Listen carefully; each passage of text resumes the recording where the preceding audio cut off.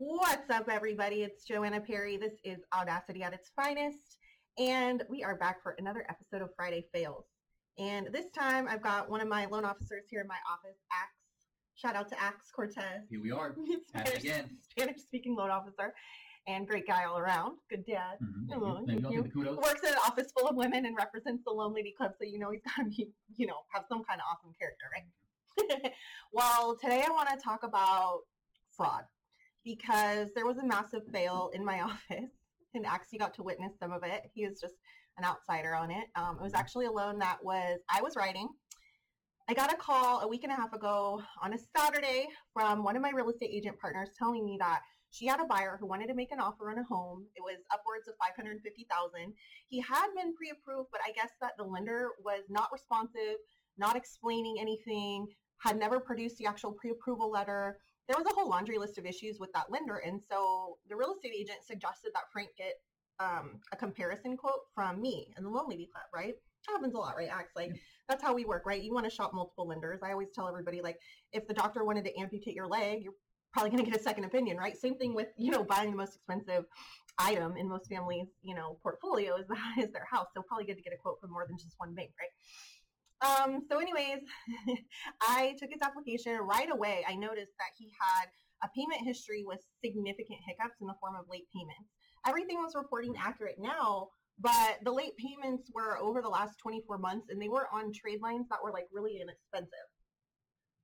Like, these trade lines are like $49, and he missed a payment. And this gentleman made well over six figures and had been earning at that amount for quite some time. So the first thing I noticed was the lower credit score with the payment history. And one thing about late payment history is that it's not something I can fix. I can't rapid rescore it. I can't do anything about it because it just takes time.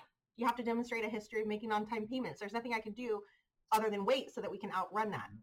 Anywho, even though he had a sub 640 credit score, and his debt to income ratio was extremely high, I was able to get an automated approval on this guy. I verified, his income documents. I had his W-2s. I had his tax return, ID. I had his bank statements. So I issued my pre-approval, my automated underwriting findings, and I felt comfortable with the deal. It was his highest and best, meaning he couldn't scrape out any more approval. But on this deal, the reason why it was going to work was because the seller was giving out a credit. It was a significant credit towards the buyer's closing cost. It was $15,000. So with that generous credit, I was able to buy the interest rate down, get him a payment that was affordable, and get him into the property with maximum debt to income ratio, right? So this was a very careful calculation. It took me 6.5 hours to do the pre-approval, which is very uncharacteristic. Usually it takes me at most 45 minutes to underwrite the documents, structure the loan, and do a pre-approval. But in this case, I had to shop multiple banks, multiple guidelines. I had to run the automated underwriting system with multiple different loan structures because it was not firing an automated approval in many of the cases. And this is not a good file for a manual underwrite, okay? That's just a lot of work. I mean, that would have taken me 3 days. Which I'm happy to do because I love it, right? I love those math puzzles. I love putting those together. And I was so happy. I mean, I spent 2.5 hours on the phone with this gentleman creating a rapport.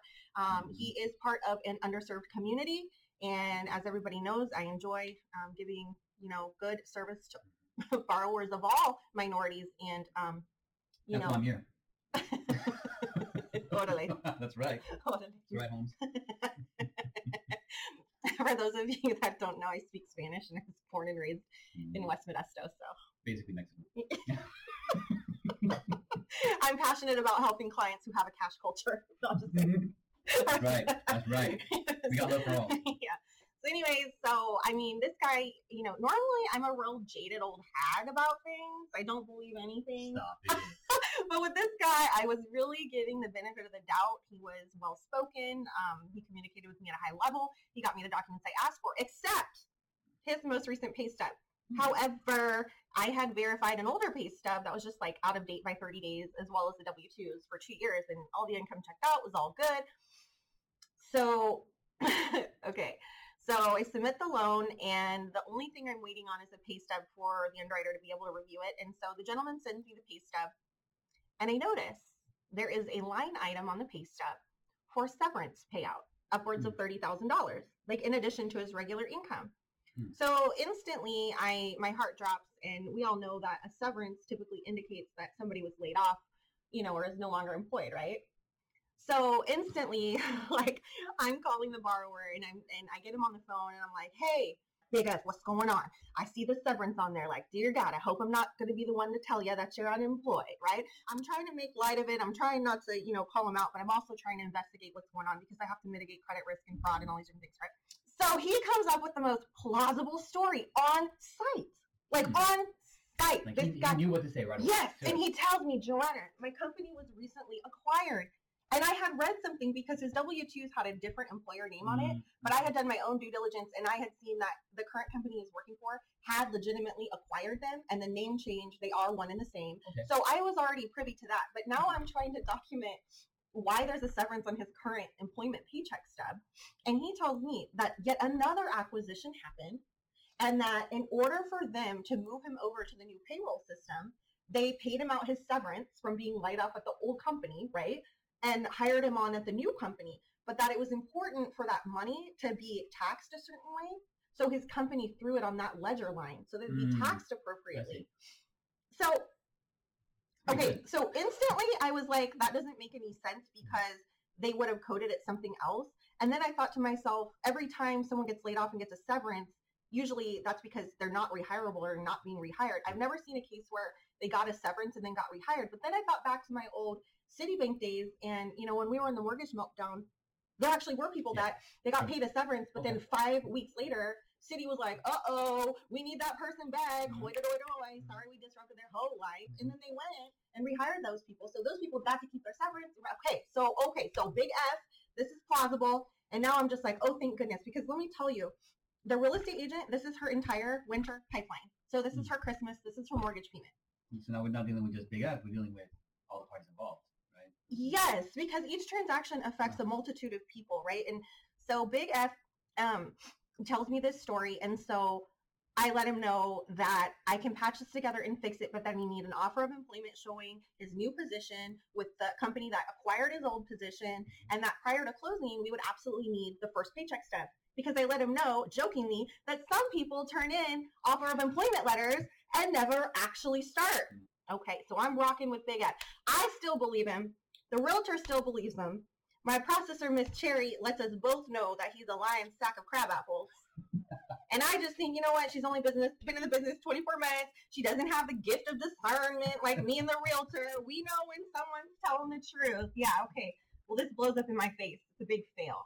So this last Friday, he gives us the information for the new job and said that he started on October 10th. Last Friday was the 21st. Okay, so we're like, okay, you started on the 10th. There's no gap in employment, which means your first paycheck stub will be like at the end of October, which means we can still close in November as planned. No harm, no foul. All is good. And we sent over a separate request for verification of employment. Dude, It came back that Big F actually accepted the job offer of employment last Friday.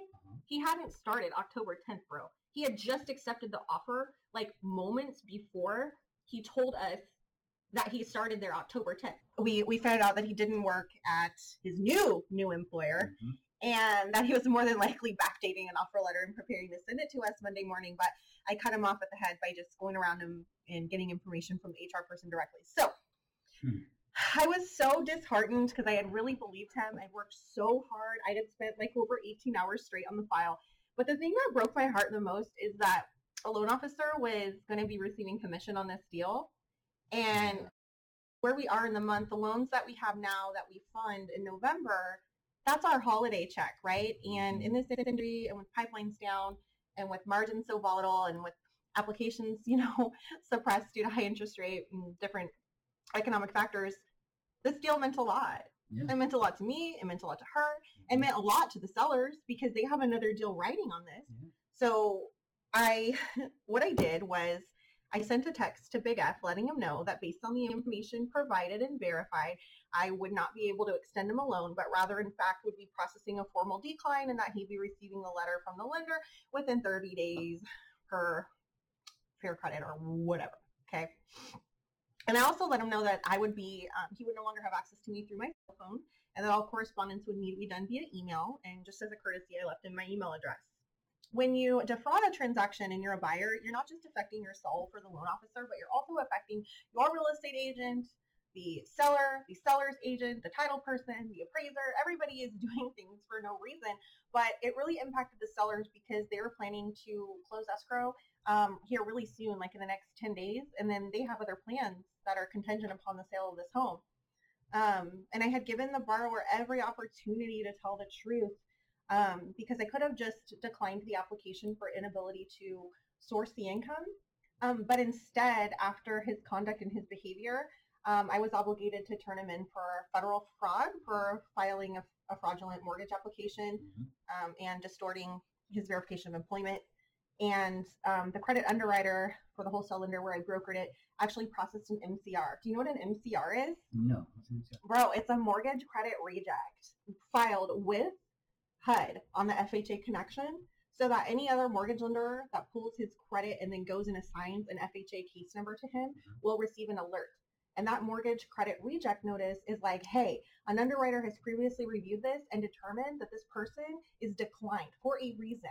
And that alert has to be cleared. And many lenders have overlays, so they would have to look into it. So like, let's say, for example, I was just a knucklehead and I didn't collect some of the documentation. And so, the application got withdrawn or whatever. That's different, right? Of course. But this is actually us being like, hey, we reviewed it in full. Something's wrong. So whatever other lender gets this, if he tries to go defraud another lender, they're going to see that alert and it's going to give that credit institution an opportunity to mitigate the risk and the loss because interest rates measure risk and interest rates are high enough. So we want to mitigate this type of behavior, right? Yes, we want to do the right thing. And as much as I want to get paid and as much as, my family depends on these transactions closing and my team and my staff, not all business is good business.